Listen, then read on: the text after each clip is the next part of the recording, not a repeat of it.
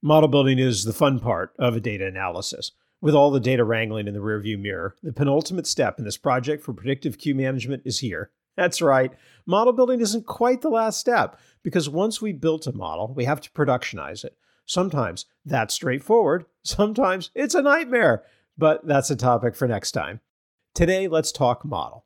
We approached the line model from two different angles. One approach was a classic time series analysis. That means using only the data we're predicting, in this case, incremental line adds. Time series is great because it's easy to productionize. You only have to pay attention to one thing, the variable you're tracking.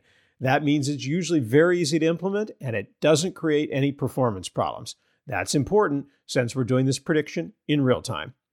The key with picking a time series model is to understand the periodicity in your data and whether or not it has a trend. For line data, there's nearly always periodicity. The data I'm working with is from two different clients, but they're both retail stores. And like every retail store, they have multiple types of periodicity. Pretty much every retail store has time of day periods. 10 a.m. is different than 1 p.m., which is different than 4 p.m. We're predicting 10-minute chunks of data, meaning that our data had 72 to 80 periods per day. That's the first periodic cycle. The second, of course, is day of week. Saturday is not at all like Monday in retail. So we have a 7-day period as well. Now things get trickier. Retail, of course, also has a 12-month period, with most stores doing a significant percentage of their business in the holiday season. But we're using data that doesn't go back a year, so we don't have that period in our data. It's also not clear if we have a trend in our data. And while trends are always possible, even likely, they may not impact period-to-period prediction at the 10-minute level. We evened out every day so that it had the same number of periods by creating zero fills for shorter days, and then built a model. Unsurprisingly, using only day of week, 7-day period, or time of day, 72 to 80 periods, didn't work nearly as well as using both. Day and time part both matter when it comes to lines. There did turn out to be a fair amount of essentially random variation in this data, at least in the stores we looked at, and I'm guessing that's going to be true in most retail situations.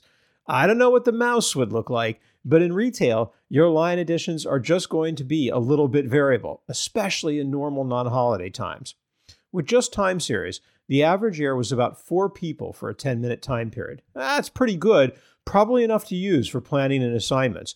There were occasionally big misses on the order of 20 to 30 people, and when we looked at the data, that just happened. You'd see a big bump or a sharp drop in one period that was very much out of trend. Our second approach was to try a neural network, using recent periods plus current store occupancy, day of week, and time of day as variables. This approach lets us capture everything an ARIMA model will provide, plus it incorporates the additional data we know about the state of the store. For example, the shopper entry count from the previous 10 and 20-minute periods are better predictors of the next period line additions than were the previous period line additions, which is what the time series was emphasizing. Still, this only reduced our holdout prediction error to about 3 people per 10-minute period. That's better, but it's unclear if that's worth the additional complexity compared to a time series model. When it comes to deciding what's the right model, it's usually about deciding what's good enough. And that's a question that can only be answered by the people who have to manage the lines. Thanks for listening. I'm Gary Angel with the Measurement Minute.